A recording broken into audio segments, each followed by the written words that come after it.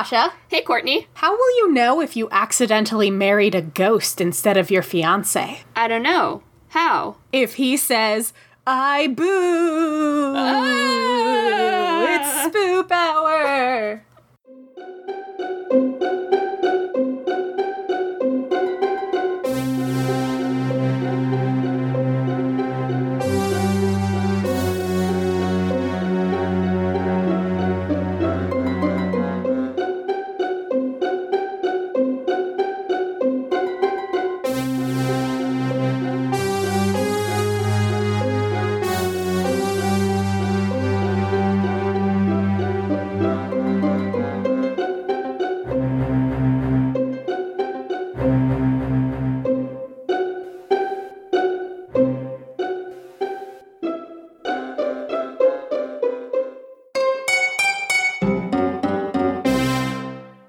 Welcome back to Spoop Hour, a paranormal comedy podcast hosted by two Halloweenies. This is Sasha. This is Courtney.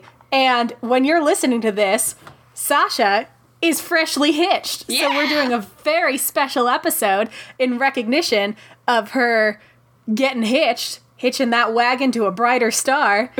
Pew, pew, Pew, pew, pew. pew, pew. Yes. I think those are in your vows. Yeah, I need to write those vows. My first sentence is taken from Parks and Rec, where Leslie Knope says the thing about, like, the first draft of my vows clocked in at 70 pages that I wrote the day after we got engaged. And then it closes with pew, pew, pew, Pew, pew, pew. Yeah, basically. Which, I need to write those. The best part about this whole week...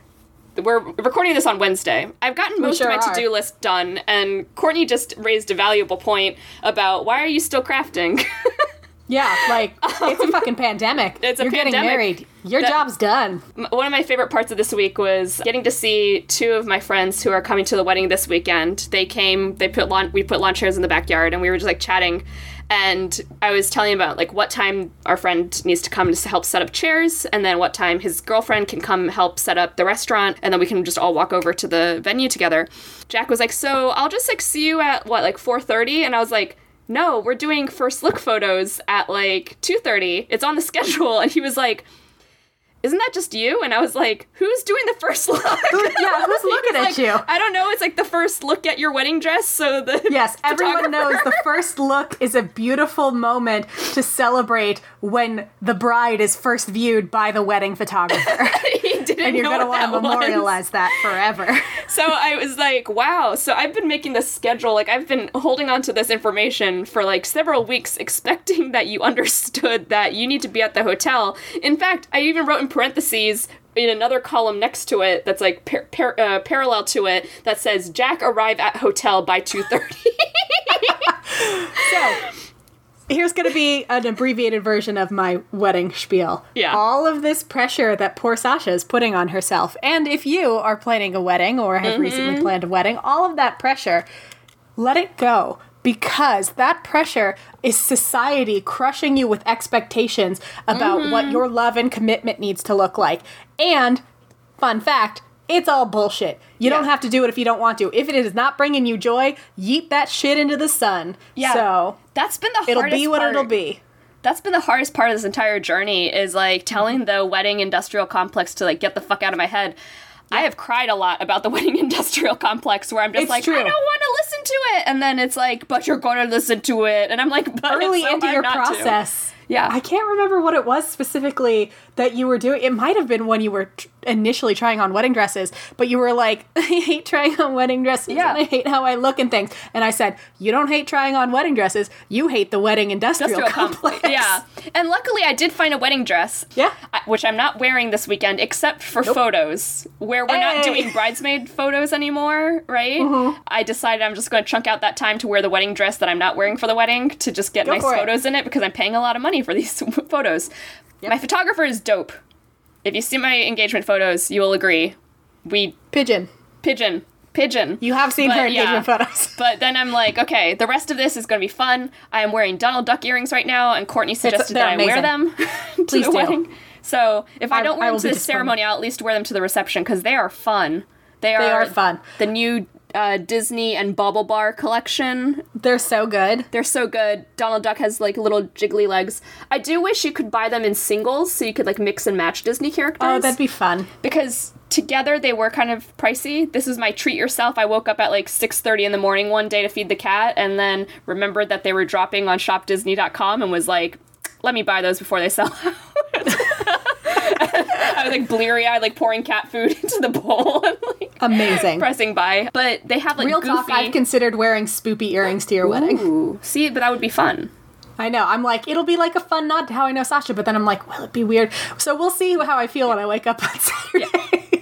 But I really want to get the Goofy ones, too, so I can have Donald and Goofy. Then I'll be, like, really close to Kingdom Hearts. But I would have appreciated if they had Daisy ones, too, so I could have Donald and Daisy. But... amazing. Anyway, they don't sell them in individual pairs, but Donald Duck is my favorite pantsless duck, so I needed to rep him on my ears.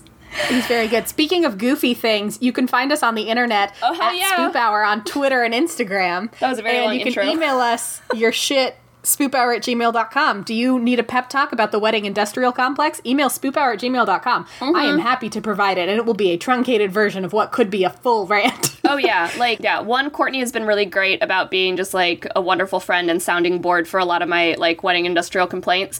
But also, like, I know she has had to talk down lots of other people about this stuff. Uh-huh. Yeah. And... I love parties, I love crafting, I love theme parties, but I don't love all of the expectations that the wedding industrial complex puts on people because it makes them crazy and hate it. And you shouldn't hate it, you should be having a blast. Exactly, because the thing is that you get to marry the person you love, so... Yep. Yeah, the number of conversations... Do you do that? Then your wedding was perfect. Right? The number of conversations I've had with other COVID wedding people has been, like, a lot, and, like, really interesting about, like, what things...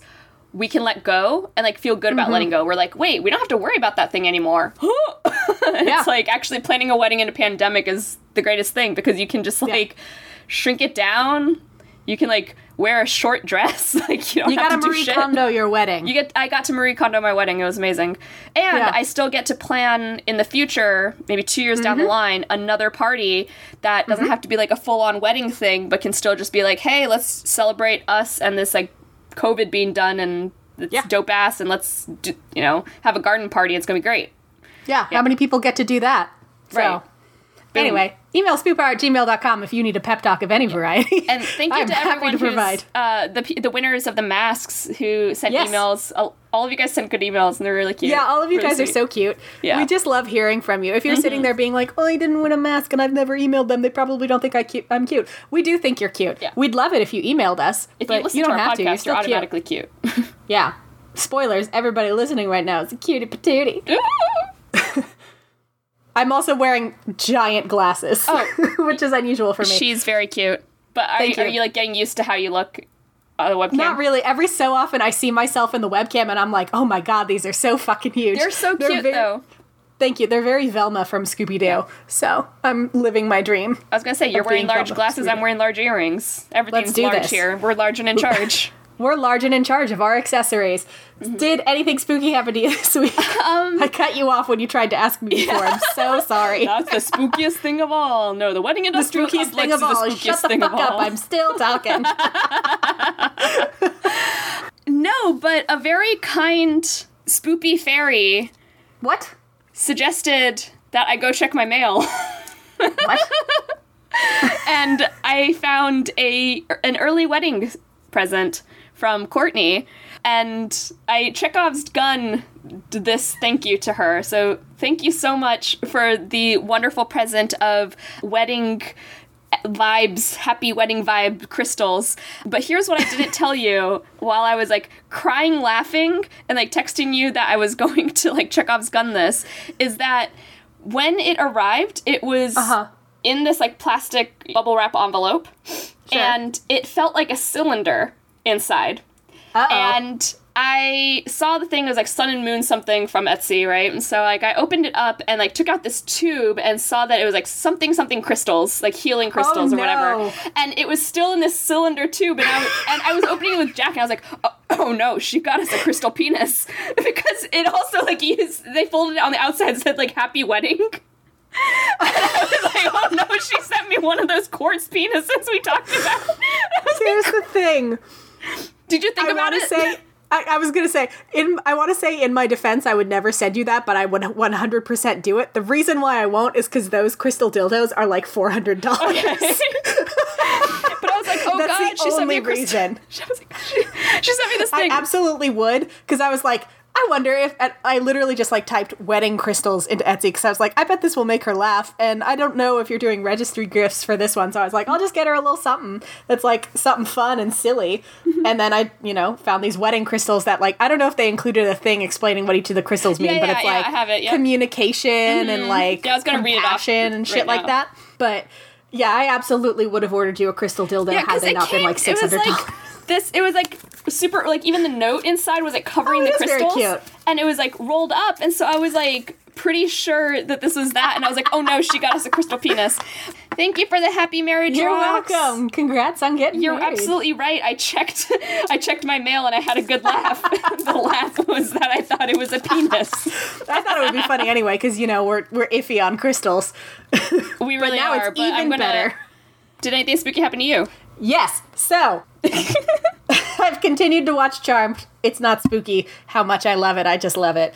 But what is spooky is that guy, the Black Hood from Riverdale, is in it. He sure is. Betty's dad is in it. Not as a serial killer. I mean, he might be a serial killer. I don't super love his character. I can't say too much about it because we're going to do future Bone Cone for our Patreon where Sasha explains Charmed to me. But also, whom among us isn't a serial killer? I mean, it's 2020. Whom's among us? You need a release. It's either the crystal dildos or serial killing. Like, that's it. That's all you got. But I'm at the part now in Charmed where my man Cole is around, and I know he's problematic, and whenever he does something problematic, I'm like, I don't care, he's perfect. Ooh, ooh. Ooh.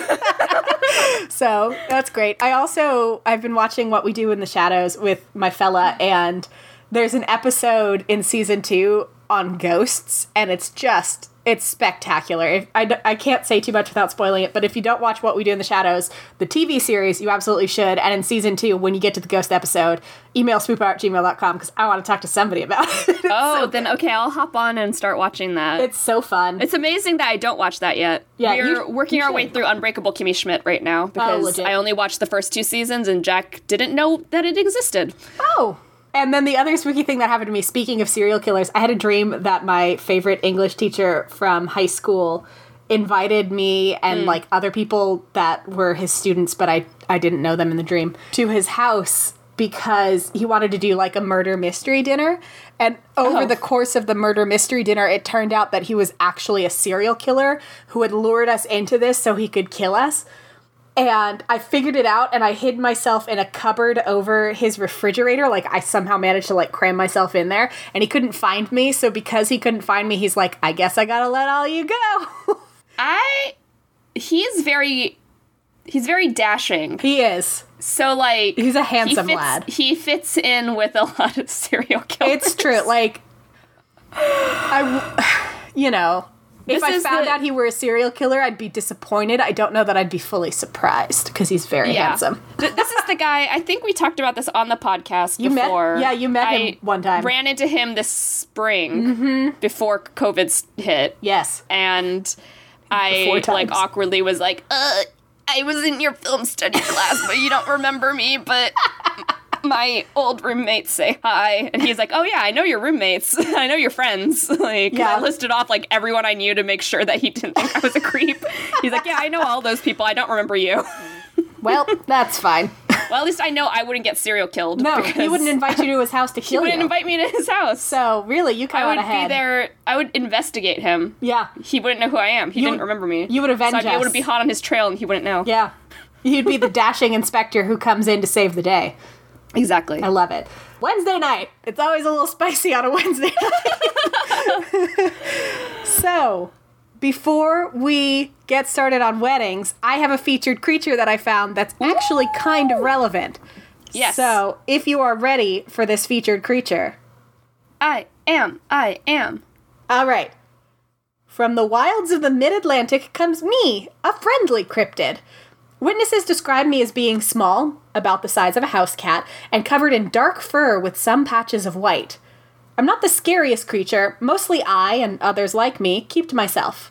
I'm very friendly, though, and am often associated with domesticity. In certain circumstances, though, my cool powers come into play.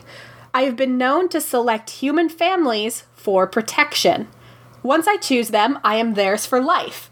I will guard over their homes and protect them from interlopers. All they need to do to keep me happy is to make a small offering of food and water, provide enough affection to make me feel appreciated, and give me free license to kill anything I deem a threat to the household. This is an outdoor cat. Not done yet. So long as that is provided, the help will continue. Need some help guessing who I am? Yes. My first syllable is the name of the bartender in The Simpsons. Mo. And the second syllable is the first part of the name of a berry farm. Nah. That's right. I'm your cat, Mona. Oh my god. I thought of this like 2 weeks ago and I was really excited. Oh my god. Yes. She good. She's a good This is a person. cat. Black and white. It absolutely is a black and white cat. It's your black and white cat. It's my black and white cat. Oh, do I have my black and white? Oh. I'll take a photo and send it to you later of my little felted black and white cat. Oh, yes, that's coming to the wedding.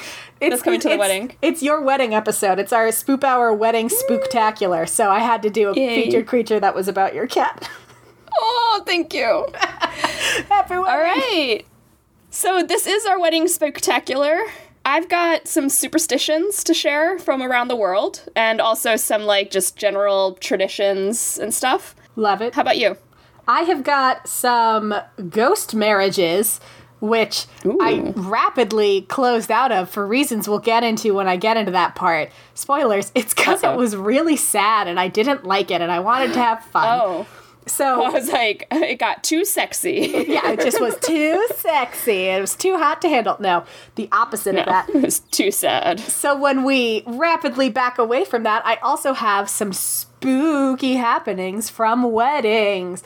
Ooh. And the website I got these from, I was going to go through the trouble that I usually go through to rewrite these things and like put it in my own words, but they're written kind of ridiculously, and so I'm going to read them as they are. Yes, it's like the Jersey Devil journals. Exactly. It's honestly, it has Jersey Devil journal vibes. All right, so since you are the bride, do you want to go first or do you want me to go first? Yeah, I'll go first just to like set the stage for superstitions and like the stuff that's like not so spooky, right? And then we can just like end hard and We're just spooky. going to go hard and fast on spooky. Go hard.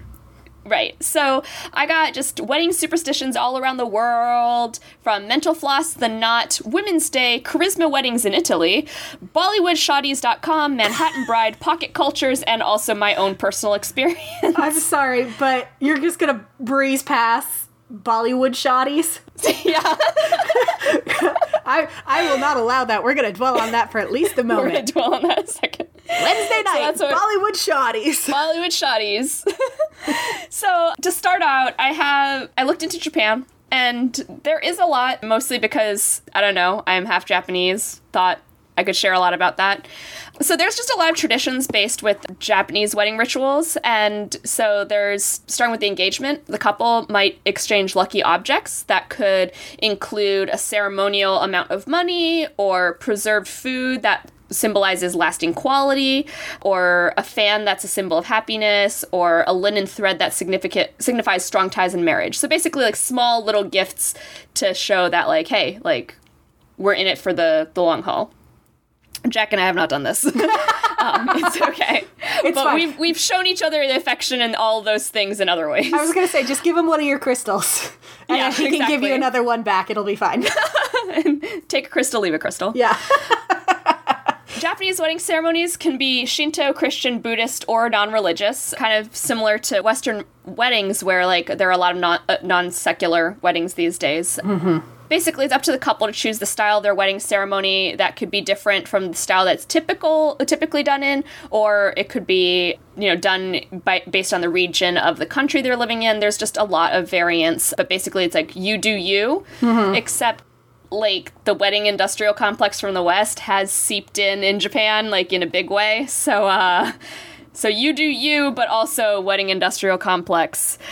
So with Shinto-style weddings, they are usually very small and private, just close family and very few guests. And during this Shinto-style wedding, it's performed by a priest at a shrine. If you are in Japan and you go to a shrine, especially on a weekend, you may be lucky enough to see a wedding procession. I got to see one at the Meiji Jingu Shrine in Tokyo a few years ago. That was really cool because, like, you saw the oyome-san, like the bride wearing this beautiful white headdress and big white kimono, and the man was in his traditional, God, what is it called? I can't remember. Clothing.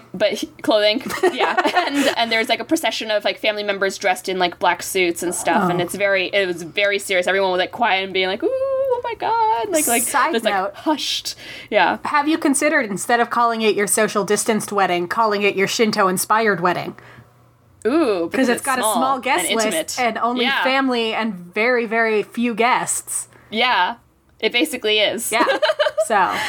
And so, yeah, it's like there's like when you get to see this couple, you can see like everyone's like, there's like reverence, right? Everyone's like, oh my God. There's traditions involving sake that are exchanged called sansan kudo, which means 3, 3, and 9. The groom and bride drink sake 3 times each from 3 different sized sake cups. And then in exchanging their cups, they are symbolically exchanging their marriage vows.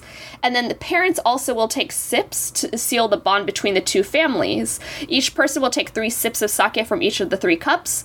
The first 3 sips represent the 3 couples. So like the family and the bride's parents' side, the groom's parents' side, and the bride and groom. And then the next 3 sips are the flaws of hatred, passion, and ignorance, and then the last 3 sips represents freedom from those flaws. Oh. So it's, yeah, basically like we're uniting together as like one big family, and we're going to like help each other through like struggles and try to free us from like these bad things. Wedding favors are given out in Japan much like in the West, but these will often include chopsticks, like nice chopsticks, not like the break apart ones. That's how you know you've been invited to a wedding that actually hates you, is they give you the disposable chopsticks. Fuck you, these came from a restaurant. Folding fans and sake cups. My mom has a salad spinner that she still uses to this day, which was a wedding favor from her friend Yumiko in the late 1980s. So yeah, it's usually, the gift is usually something you can use. And the wedding receptions in Japan are very similar to Western weddings, where you've got speeches, toasts, cocktails, nice dinner, but they will frequently include sushi and like fancy seafood things, and then certain foods for good luck. So shrimp, red rice for the good luck, gold dust for decoration. During the reception, there's something called kagami biraki, or an opening the lid ceremony, where the lid of a sake barrel is opened up with a wooden mallet, and then the sake is served to everyone. Because of its round shape, the lid is a symbol of harmony. Oh. And then, this is my favorite part, and I hope in the future to do this. It's called oiro naoshi, which is the bride's changing of outfits. Yes! So some brides will change 3 or 4 times during the day. This tradition of changing clothes several times dates back to the 14th century and symbolizes the bride's readiness to return to everyday life. At a Shinto reception, the bride will get married in a long white kimono. Then she might come to the reception in a colorful embroidered kimono, and then change into like a Western-style white wedding dress, and then finally into like an evening gown or a party dress. There you go. Back in like February, my mom and I were looking for a dress for her to wear to my wedding, and I'd already bought my wedding dress at that point, and we found some beautiful like evening gowns, and I was like, oh, this is pretty, I want to wear this. And my mom was like, we could do oiro naoshi, and I was like, hell yeah. And then coronavirus happened. So look, it's your big fat Shinto inspired wedding. You can do whatever you want. Maybe next year, or not next year, like in 2 years when we do our big thing, I'm just going to find a ball gown that I like that's like something completely different. Oh, sorry. And then one more thing is that wedding cakes in Japan are very tall and very large. Amazing. And are often cut with swords. Oh, so baller. Yeah. So baller. Please do that. I don't have a sword, and our cake is going to be 1 tier. Okay, this is revealing that the weeb is like several generations back in my family, but my dad has like 6 sets of samurai swords from when we lived in Japan in his house. I could safely steal one and get it back to his house before he noticed it's gone. And you can cut your wedding cake just with katana it. Slice our cake. Kapew! It'll be like that thing, like in anime, where the thing is whole and it goes... Oh yeah, and then it just cuts in half, and then we all go, oh! Wednesday night. It'll be great. So in Okinawa, they have a word called champuru, which is a type of stir fry and it means mixed. So culture in Okinawa is very influenced by trade and other interactions historically from the Ryukyu Kingdom, which was Okinawa, China, which is its neighbor, Japan, which is its also neighbor, and then Southeast Asia, and then also since the 1940s, Western nations. Even before 1940s, like since the 1800s, Western nations. So basically, Okinawan culture has evolved to incorporate all of these things and kind of make it their own.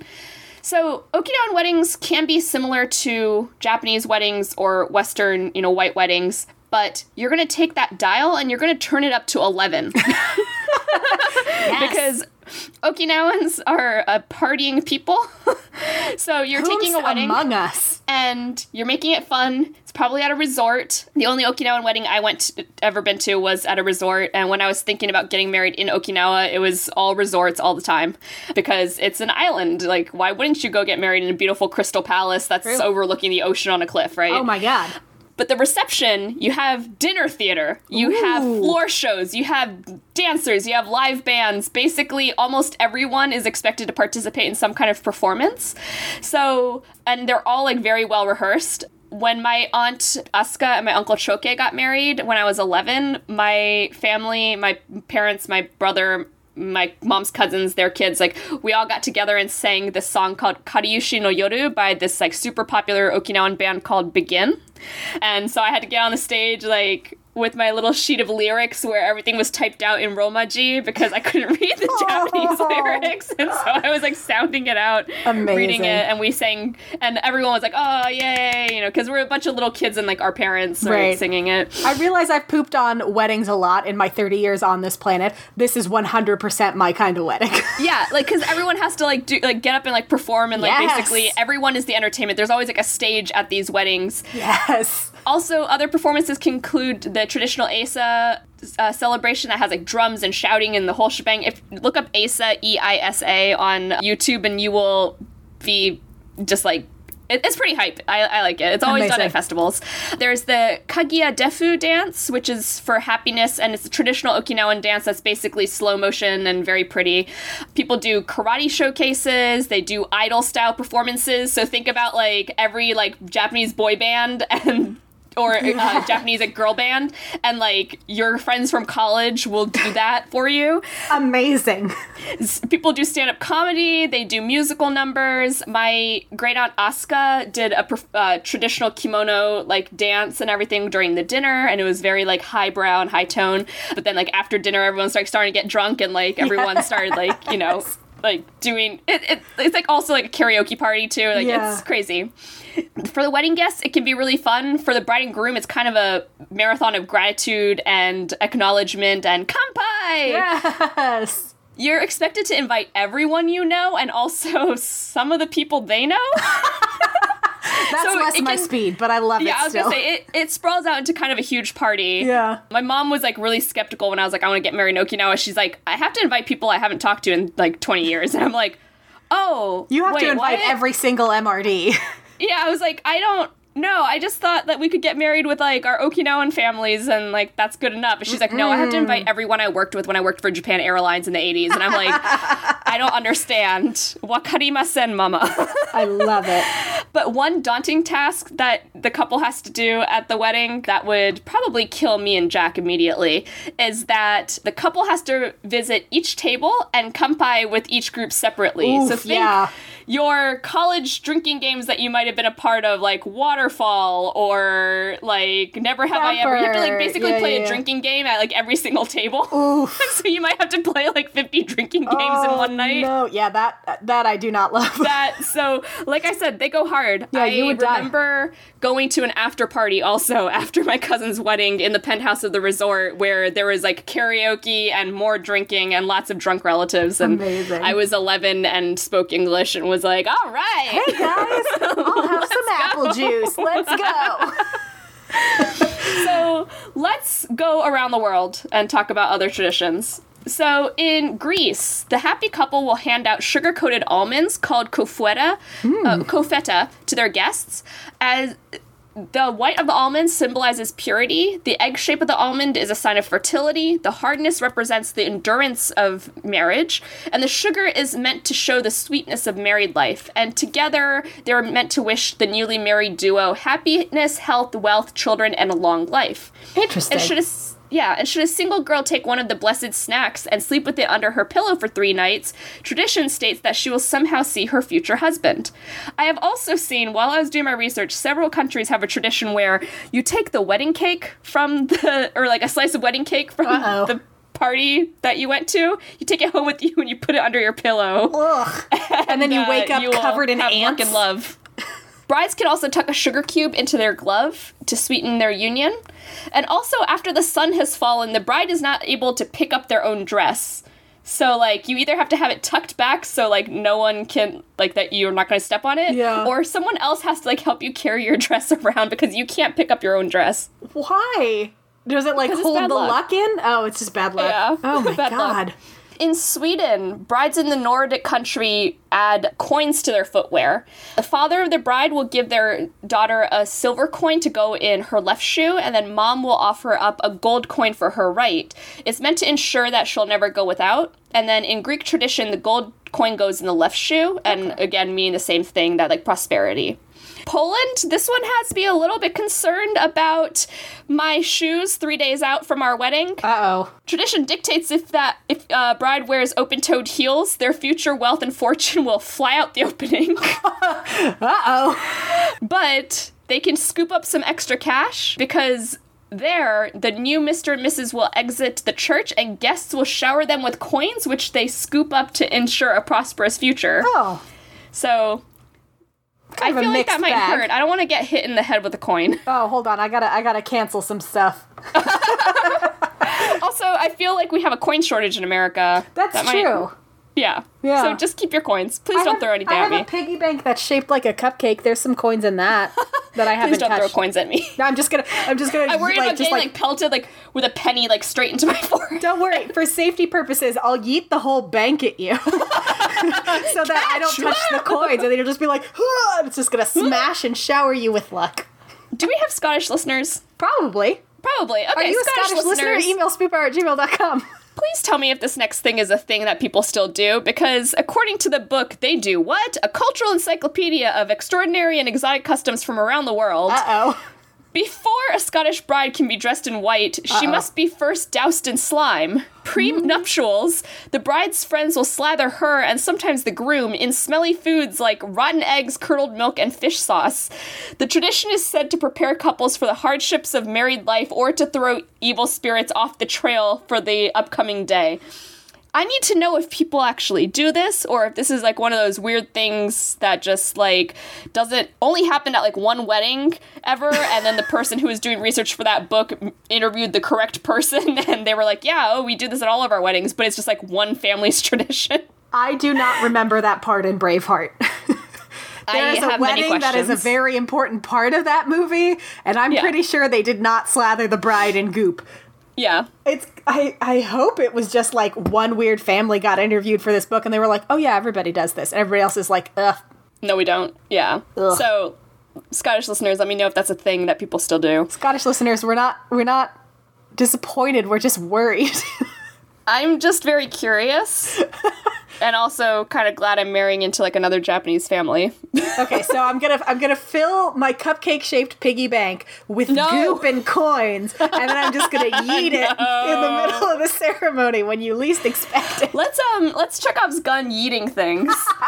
It'll come up again when I talk about Italy. Yes. So in Ireland, bells are chimed at Irish weddings to keep evil spirits away and ensure a harmonious life. Sometimes Irish brides will carry small bells in their bouquets as a reminder of their sacred wedding vows, and bells can also be found on tables at the receptions and are also common gifts to newlyweds. If I remember correctly, I think they also do bells at Samhain because it wards off the spirits. Yeah, bells are good. Yeah. That's what I understand. Ireland loves bells. Yeah. French newlyweds will flush away bad luck with a unique tradition called La Soupe. Also, French listeners, let me know if this is real. La Soupe. Guests will gather the leftovers from the receptions or tasty treats like champagne and chocolate and place them into a toilet or toilet-like bowl for the bride and groom to eat. Don't like that. I thought it was gonna be, and then they flush it away, and then I was gonna be like, are all pipes just fucked in France? But it's so much worse than that. It's so much worse than that somehow. I hate it. I mean, I know that there's like restaurants across Asia that have are poop themed, where you eat curry out of like a ceramic bowl that's shaped like a toilet. So like when they said toilet like bowl, I was like, okay, they got a little ceramic toilet bowl, but Yikes.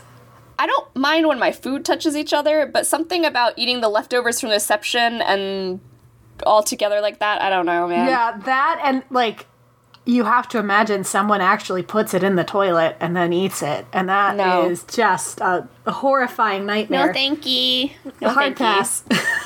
The Maasai people in Kenya will douse newlyweds with good fortune, but the father of the bride will spit on her head and chest as she leaves the village with her new husband, because the thought is that by acting disrespectfully rather than heaping them with praise, they avoid tempting fate and bringing bad luck to the new union. So basically, they're like reverse psychology and bad luck. They're like, this is all the bad luck you're gonna get. Basically, so the bad luck's gonna see this and be like, oh, we're good, and just pass you by.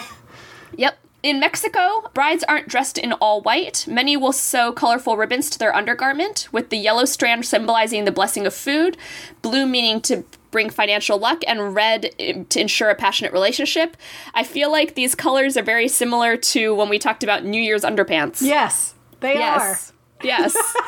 In Italy, so we're going to Chekhov's gun, taking off the mantle. Yeet. Yeeting the piggy bank. Some Italian couples will attempt to demolish a vase or a glass during their wedding. Tradition states that however many pieces they manage to smash the glass into determines how many years they will be happily wed. Oh. My thought as I was looking at this was, imagine taking a vase and just like smashing it as hard into the ground as you can and it doesn't break. Oh my god. It's like made out of safety big glass. Or you like smash it and you get 3 big pieces. Yeah, and you're like, oh no. Well. Just get the divorce in 3 years. Yeah. The veil tradition also started in Rome and was supposed to hide and protect the bride from evil spirits that were jealous of her. Oh. In England, Courtney, you will hate this one. Good. I love hating things. You love hating things. The English believe that a spider found in a wedding dress means good luck. I hate it. Hate it. Wednesdays are considered the best day to marry. Oh. Although Monday is for wealth and Tuesday is for health, so Monday, Tuesday, Wednesday, great days. Saturday is the most popular day to get married, but Saturday is actually the unluckiest wedding day, according to English folklore. I have a question. You said Monday is for wealth? Yeah. Is it because on Mondays wedding venues are going to be cheaper because there's fewer events on Monday? Oh, probably. I see through you, English folklore. Yeah, I was like, and it's expensive on weekends. You fucking tried it, English folklore. Also, this is pretty metal. Snake rings dotted with ruby eyes were popular wedding bands in Victorian England, where the coils winding in circles symbolized eternity. So now I am like rethinking the ring that I picked out. Yeah, that's so metal. I'm like, oh shit, now I want a snake. You really dropped that ball. I want a snake. And also, I've never heard this before, but in addition to friends and family, many Brits are sure to invite a chimney sweep to their wedding. When a London chimney sweep saved King George II's life 200 years ago, the king declared that all chimney sweeps bring good fortune and should be treated with respect. That lasted for all of 3 weeks. Right? And so it's considered good luck to see a chimney sweep on your wedding day, and many hire out their services to come to the ceremony and kiss the bride. Okay. I think a chimney sweep made that up. It was a chimney sweep dressed up as King George II, and he was like, we get to kiss the bride. What for? What for? That's my terrible Dick Van Dyke from Mary Poppins. A marriage tradition in South Africa has the parents of the bride and groom carry a fire from their own hearths to the newlywed couple's hearths to light it. So that's like the combining of two families' fires. That's a long way for a fire to go. Yeah. I was Unless like, you're like neighbors. Yeah, I was like, I don't see us especially being able to do that. Especially in modern times when people are really spread out and you have cars, like, do you have to, like, put the fire in the car and then, like, drive or maybe, for a like, you can bit? put the fire onto a candle and then try to carry the candle. Yeah, find a way to kind of transfer the fire, right? Transfer that energy. I'm just thinking like full Howl's Moving Castle. You have some like I was thinking coals that and too. calcifer in a little like shovel thing. I also don't know what you do if you don't have a fireplace, because my parents have a fireplace. Jack's parents have a fireplace. You don't. We don't. We have a fire pit in our backyard that we use like in October and then never again for the rest of the year. I guess that would count. Maybe. IDK. Bride and bridesmaids initially were supposed to wear the same color in order to confuse evil spirits. This is not so common anymore. It's like you guys were going to wear coral pink and I was going to wear white. Like, that's different. The custom of tiered cakes emerged from a game where the bride and groom attempted to kiss over an ever higher cake without knocking it over. That sounds like a game drunk people made up, and I love it. Right? An old wives' tale says that if the younger of two sisters marries first, the older sister must dance barefoot at the wedding or risk never landing a husband. Patriarchy. Let her wear shoes, unless the shoes are hurting her feet, in which case she can go barefoot. She can do whatever the fuck she wants. Yeah. In many cultures around the world, including Celtic, Hindu, and Egyptian weddings, the hands of a bride and groom are tied together to demonstrate the couple's commitment to each other and their new bond as a married couple, giving us the popular phrase, tying the knot. Hey. The bride stands to the groom's left during most ceremonies because in bygone days, the groom needed his right hand to be free to fight off other suitors. Oh my god. Swish, swish. Clang, clang. You want a piece of this? I'm going to fight you. The Catholic tradition of, quote, posting the bands spelled with two N's, to announce a marriage, usually in the newspapers, it was usually upper-class people, but it originated as a way to make sure the bride and groom were not related. So they would announce it to make sure people were like, oh, wait, that's my cousin. Wait a second, I'm related to both of these people. Yeah. The groom carries the bride across the threshold to bravely protect her from evil spirits lurking below. Sure. I don't expect Jack to have to carry me back over our threshold. I get so anxious at the thought of anyone carrying me, honestly. Yeah, I don't like it. I don't want to be carried. Leave me alone. I think you saw on Facebook, we had the jump photo for the engagement photo shoot where Jack had to lift me up.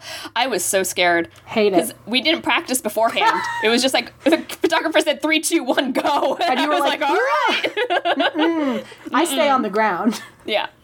Legend holds that if you want good luck to be by your side after your wedding, let a cat eat some food from your left shoe. I am going to feed my cat cheese. Out of your shoe. So finally, my last thing is the something old, something new thing. Mm-hmm. So it's from an Old English rhyme. Something old, spelled an E, something oldie. New, something borrowed, oldie, something new, something borrowed, something blue, a sixpence in your shoe. I see what didn't make it. I see what didn't make it, right? So basically, this is what the bride should include on her wedding outfit or carry with her on her wedding day. The rhyme came about in the Victorian era, surprise, surprise. Fucking ruined everything. Right, from Lancashire County in England. Most of the ingredients in the rhyme are meant to ward off the evil eye, a curse passed through a malicious glare that could make the bride infertile. This is also, again, mentioned with henna and other wedding rituals around the world. It's interesting to see how common of a thing the evil eye is. So something old represents continuity, and this is basically taking something from your family line and wearing it. So it could be a sentimental piece of jewelry or clothing belonging to an older relative, just some kind of family heirloom. Something new is optimism for the future, as the couple is about to enter into a new chapter in life. This could be literally anything. For most brides, a lot of the stuff is new. Something borrowed brings the couple good luck. By borrowing something from a happily married friend or relative, the bride or couple ensures a little about their good fortune rubs off on them. The old-fashioned superstition urged the bride to borrow the undergarments of a female friend or relative who has a happy marriage and healthy kids, because fertility is important. Are they clean undergarments? Yeah. Oh, thank God. Yeah, like silky clean undergarments from who that belong to your friend. Okay. But now it's like mostly sentimental value. You're borrowing, again, this could be that something old, right? You're borrowing your grandmother's hair comb or your mother's earrings or something like that. Your mother's Donald Duck earrings. Yes. I'm borrowing my mom's hair comb from her Seijinshiki when she turned 20 in Japan. And it's also old. She bought it. Done. She bought it like 35 years ago. So, perfect. Boom. No, she bought it like 40 years ago. It's I'm sorry. My mom is getting older. I know how old my mom is. Don't we all? And so this something blue also is meant to deflect that pesky evil eye, but also Sure. the color blue means love, purity, and fidelity, which are the 3 qualities for a solid marriage. And so finally, the thing that we knew littlest about, because we were like, haha, 6 pence in your shoe, what? It is the final ingredient of the old rhyme. The British coin, the pence, or 6 pence, is meant to represent prosperity for the couple as they start their lives together. Though 6 pence was decommissioned in the UK in 1980, basically brides who are sticklers for detail can still obtain a 6 pence and tuck it in their shoe. In America, people will often substitute 6 pence for a penny, which they can put in their shoe or tuck somewhere else on their outfit. And traditionally, the father of the bride might present her with that penny before she walks down the aisle as like a gift of good luck. And maybe they can also make it extra special by using a penny from the year they were born or the year that they met their partner. I had no idea about that, so I was not expecting pennies that your dad can borrow in I was my like, cupcake-shaped piggy bank that I'm gonna yeet for your ceremony. I feel like I'm going to see my dad on Saturday, give him a penny, and be like, "Can you give this back to me?" Yeah, I'll go through and see if I have any like 1990 pennies. Just like find him, sidle up next to him, and be like, "Give this to Sasha." Just like slide it to him from 6 feet away. Yeah, be like, or like just put it on a chair and be like, "Hey, pick up that penny." Mr. Sasha's dad. Come get it. So that was my very long-winded report on superstitions from around the world. So, all of this spooky wedding nonsense came from Wikipedia, thelocal.fr, theculturetrip.com, bbc.com, abc.net.au, insideedition.com, and sixthtone.com. Yay, Inside Edition! Yay! Yay! They're the real MVPs of this episode, them and Bollywood shawties. So I'm going to talk about ghost marriages. When I Googled ghost wedding, I was really hoping for, like, someone had their wedding and a ghost showed up.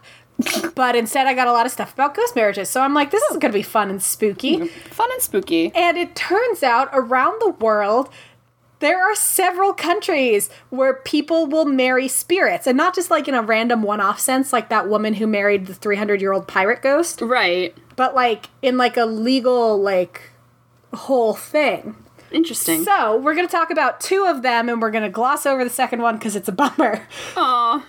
So in France, you have posthumous marriages, which are actually legal thanks to Article 171 of the Civil Code.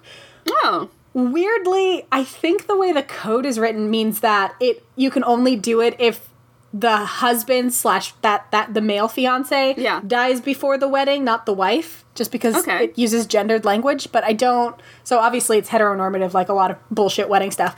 Yeah. But it's also like very specific. So the relevant part is, quote, "The President of the Republic may, for serious reasons, authorize the solemnization of marriage if one of the spouses died after completion of the official formalities, marking it unequivocal consent. In this case, the effects of the marriage dated back to the day preceding the death of the husband." So basically, if you were engaged before the death of one party, but they died before the actual wedding part, then you can get special permission to marry them posthumously, so essentially marry their ghost. Yeah. But to do this, you have to send a request to the President of France, who then sends it to the Justice Minister, who then sends it to the prosecutor for your district. So, like, let's say, you know, you live in X county, so it has to be the prosecutor for X county. And then it seems like a lot of steps, so it's like, why can't you just send it directly to the prosecutor of a county? I don't know, because it has to come from the president first, and then it, like, moves all the way back to the president. It's an intense process. So the prosecutor will then follow up with the family of the deceased to confirm that they really wanted to get married. So you can show that through purchase of rings or through posting the banns, like you talked about, is a very specific way it was done. Like sending if you a save the date or something. Right, like sending a save the date, having a wedding dress, having your wedding license, like booking a reception hall or whatever. You have to show intent. Like, you can't just be like, he really wanted to marry me, and, you know, he just didn't propose. Yeah. Like, I can't say that Jimmy Stewart wanted to marry me. He didn't. Right. He didn't know me. He would have if he knew me, but he didn't know me. He didn't know you, so you can't. It's not his fault. I'm amazing. You are. So Jimmy Stewart would absolutely marry you. I mean, he absolutely would. I would smuggle a Yeti finger for him. My favorite fun fact. Right. Anyway. So they have to confirm intent. They also have to confirm that the family of the deceased supports the wedding. Mm-hmm. So, like, If for some reason they have reason to object, whole process shuts down. Okay. And there has to be a serious reason for the wedding to take place. So it can't just be, well, we booked a venue, can we get, like, posthumously married? It has to be stuff like pregnancy or a long history of cohabitation, like you were living together for 10 years and you were finally going to tie that knot. If there's existing children in the picture, stuff like that, like very specific, serious reasons. At that point, the prosecutor will go back to the president of France and be like, this has been approved, and then the marriage will be performed and backdated to the day before the death. So here's why it became legal. And frankly, it was somewhat common. In the wake of World War I, you had all these young men go off to war. Many of them died. And it was implemented as a way for soldiers' partners to receive the military pension allotted for widows of those who died in battle. That's what I was thinking. That had something to do with the, like, life, the life insurance or money and stuff like that. Imagine, you know, it's World War I. Well, it's the Great War. You don't know it's World War I yet. And your fiance goes off to war. Oops, you're pregnant, but you don't know when he goes off. He dies, and you don't have access to that pension, and your kid's going to be born a bastard. So that would be when you would have this posthumous wedding request, and it would legitimize your child who was born out of wedlock because, you know, just because the father died on the front lines, but, like, it's still a legitimate baby. Basically, it's a lot of patriarchal nonsense trying to, like, circumnavigate it. After the Great War, the practice kind of died down again and faded into obscurity until 1959, when a dam burst in Fréjus. I think I'm saying that right. And among the 432 victims was André Capra, who left behind a fiancée, Irene Jodard. But at the time of André's death, Irene was pregnant. So she petitioned the president to allow her to go through with the marriage so that her child would be legitimate.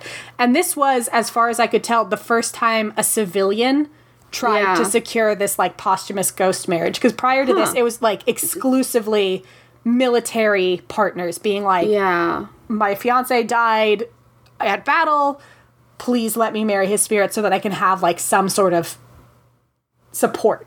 Yeah. So the National Assembly then put together the law that now allows civilians to pursue posthumous marriages to this day.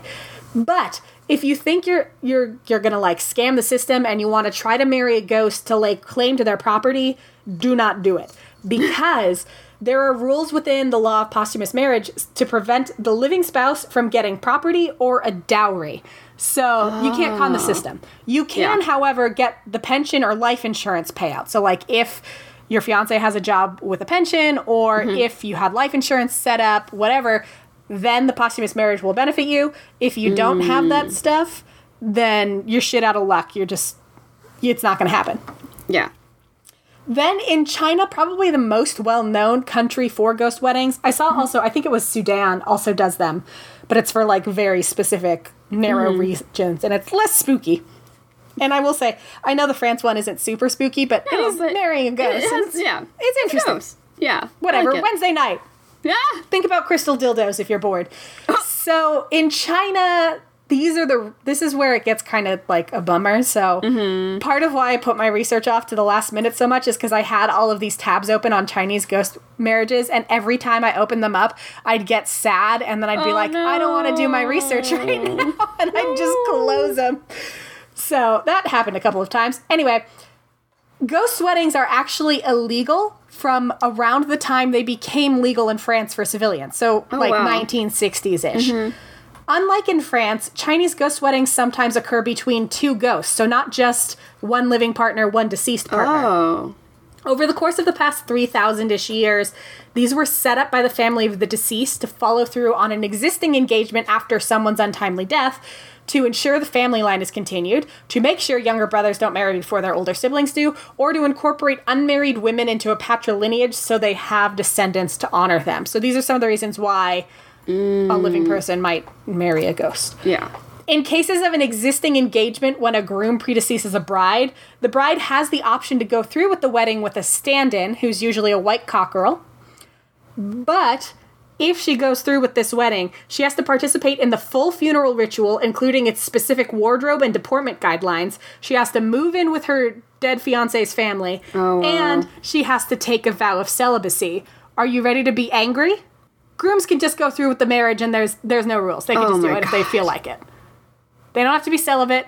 They don't have to move in anywhere. They can do whatever the fuck they want. And I'm like, what the fuck is this? Patriarchy. In the case of a ghost marrying a ghost, these are some of the more fun ones.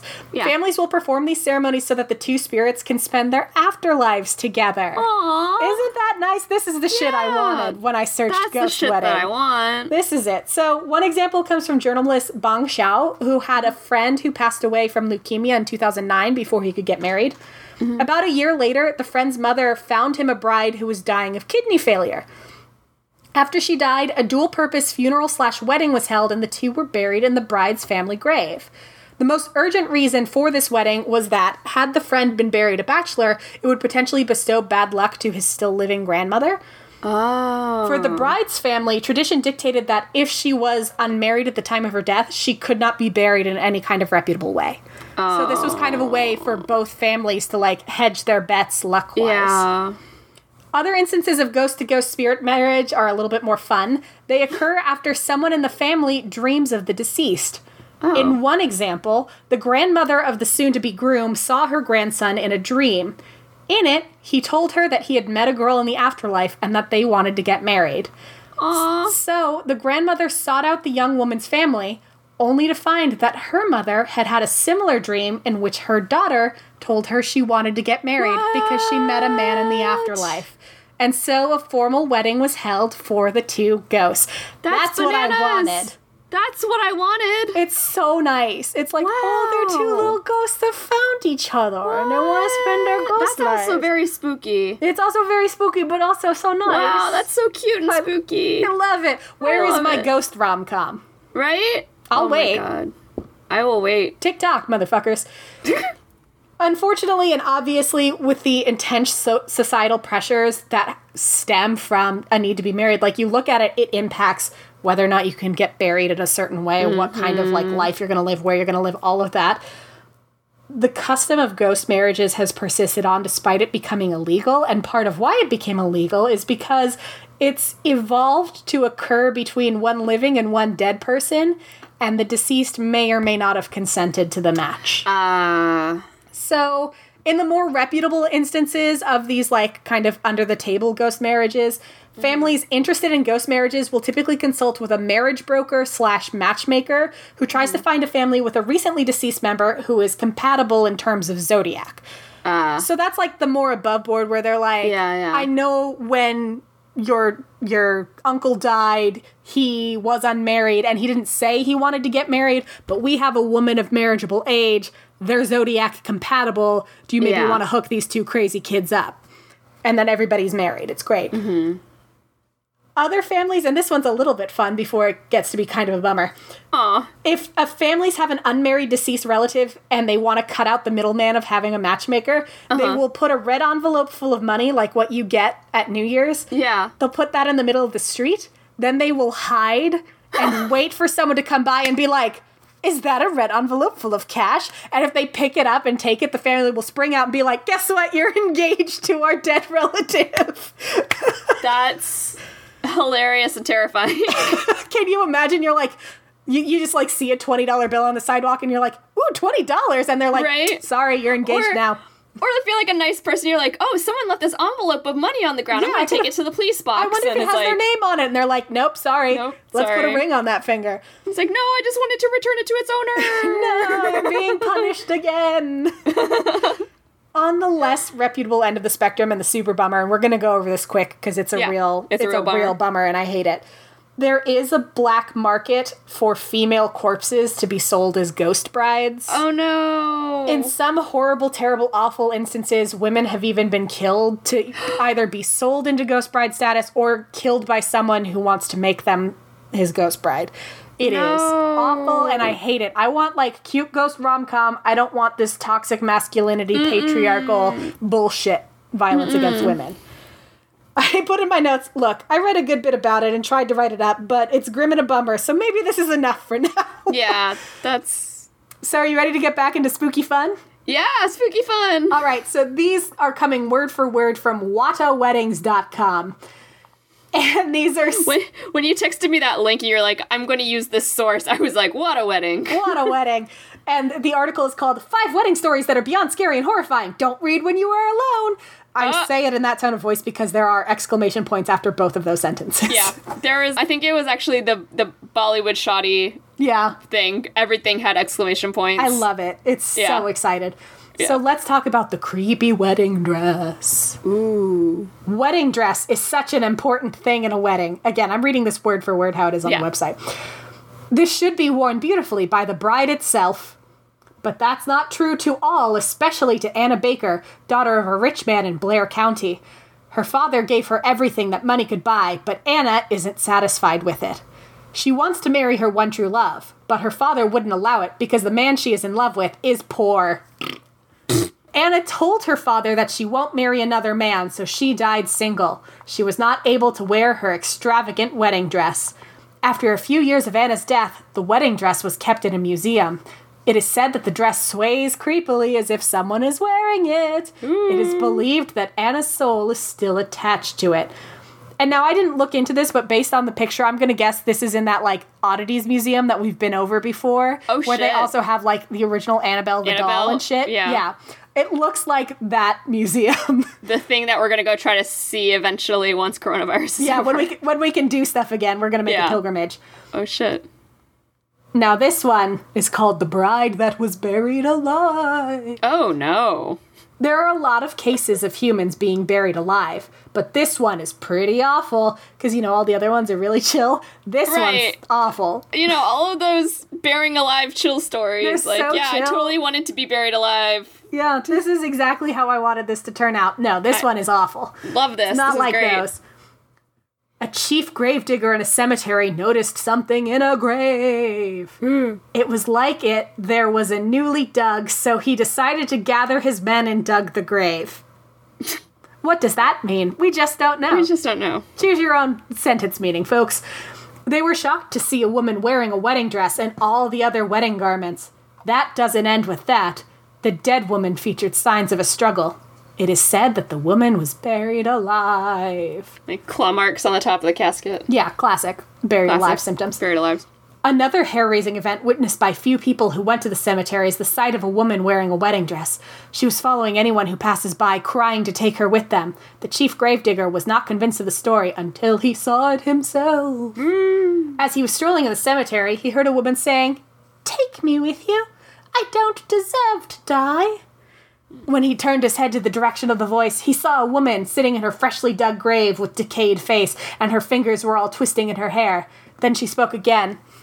"Take me back with you." The chief gravedigger runs as fast as he could and were not able to return to his work again. We missed an opportunity to talk about Corpse Bride by Tim Burton this episode. It was right there in front of me this whole time, wasn't it? It's like when we did, like, modern ghosts, and I forgot to Google if Kurt Cobain was a ghost. Yeah. Wouldn't it be great if we were smart? That's not the podcast you're listening to. Yeah. Amit and Rena were getting married in a big mansion. They hired it just for their perfect wedding. At the night of their wedding, everyone was woken up by the screams of Rena's father. It's as if his father was fighting into something no one can see. The room of Rena's father were all dark, and the door could not be opened even with the help of 10 people. They were really scared with what is happening to Rena's father, so they broke the window and inserted a flashlight just to see what's happening. But nothing is there, and after the light went through the window, the screaming of the father went down. Rena's father confessed that he saw a man with great red eyes trying to reach his neck. He was so strong and was also screaming to him to get off the room. The guard then said a gruesome story. He said that no guest is allowed to enter the room because someone committed suicide there and was hunting whoever enters the room. You should maybe have told them that before you rented the mansion to them. So this is the last one I will do. Yeah. This is called The Missing Bride. Ooh. A perfect wedding was the dream of this 26-year-old woman named Alex. She eventually had that great wedding. But something disastrous happened. The couple had their wedding in a backyard just near their farmhouse. During the reception, they decided to play hide and seek so the kids could enjoy the party. Wait a second, this is the movie Hide and Seek, or Ready or Not, that's what it is. Ready or Not. Ready or Not. Everyone is determined to win the game, especially the bride. This is just the plot of Ready or Not. Yeah. Until No one noticed that the bride entered the old farmhouse. Everyone was already out, except for the bride. Without knowing anything, her husband just told the guests that maybe his bride went home already, so the party ended. I take issue with this. What the fuck kind of husband is like, oh, I guess the bride left the wedding and didn't tell me, her husband? Yeah, you know what the hell kind of husband that is? The husband who murdered her. You right, actually, because the end of this story is, when the groom reached home, he wasn't able to see his bride. A report for a missing person was established, but they really can't see her, because this motherfucker killed her. Yeah. After a few years, when the missing bride's father went to the farmhouse, he found an old chest. He was shocked by what he saw. His daughter's decaying corpse was in there. As the bride entered the old chest to hide herself, the chest was closed involuntarily, and she was trapped there. You're right. The husband fucking killed this poor woman. And stuffed her in a chest. Yeah, what the fuck? He was like, I actually didn't want to follow through on this marriage, I have changed my now that mind. I'm married to you, I get all your life benefits. Ba-da-ba-ba-da-ba. So this has been the Sasha's Big Fat Shinto-inspired wedding spooktacular. And if next week on the 18th, there will not be a new episode because we're going to take a break. Yes. But we will be back the week after. And if I'm not, it was because I was stuffed in a box. You're not going to get stuffed in a box because I won't let that happen. Yeah, we're not playing hide and seek at my wedding. And also, everybody at that fucking wedding knows how much I love murder. So, like... Yeah, so you would figure it out immediately. Yeah, I'd see some shady shit and I'd be like, no, I see you trying to murder the bride. Tight, heavy lid on that noise. The sequel to How to Get Away with Murder is a spin-off series where Courtney does not let anyone get away with murder. It's just me busting in and being like, no. I know what's happening here. Knock it the fuck off. The murder is not happening here. I think there the fuck not, here. You trick-ass bitches. Coming to HBO this fall. Yes. So... thank you guys for listening. Thank you always to our Patreon supporters as well. Yes, you guys are the real MVP. Basically listening to us go on about Twilight, which suddenly, after we've been talking about Twilight, everything suddenly feels like Twilight. I feel like I was watching something... Oh, I was watching Game Grumps today, and they mentioned Twilight. It's inescapable. That was the other spooky thing that happened to me. Through no fault of my own, I found myself watching New Moon. I was over at my fella's last weekend, and we were scrolling through something to watch on Amazon Prime, and every time we'd scroll past it, I'm like, haha, Twilight. And then he goes, we're watching New Moon. It's for your BonCon, because he always calls it BonCon instead of BoneCon. BoneCon. Yeah, Amazon Prime was trying to get me to watch Twilight this weekend, too, and it was just like, no. I watched New Moon, the movie. They added a lot of stuff not in the book to make that movie have a plot. Anyway,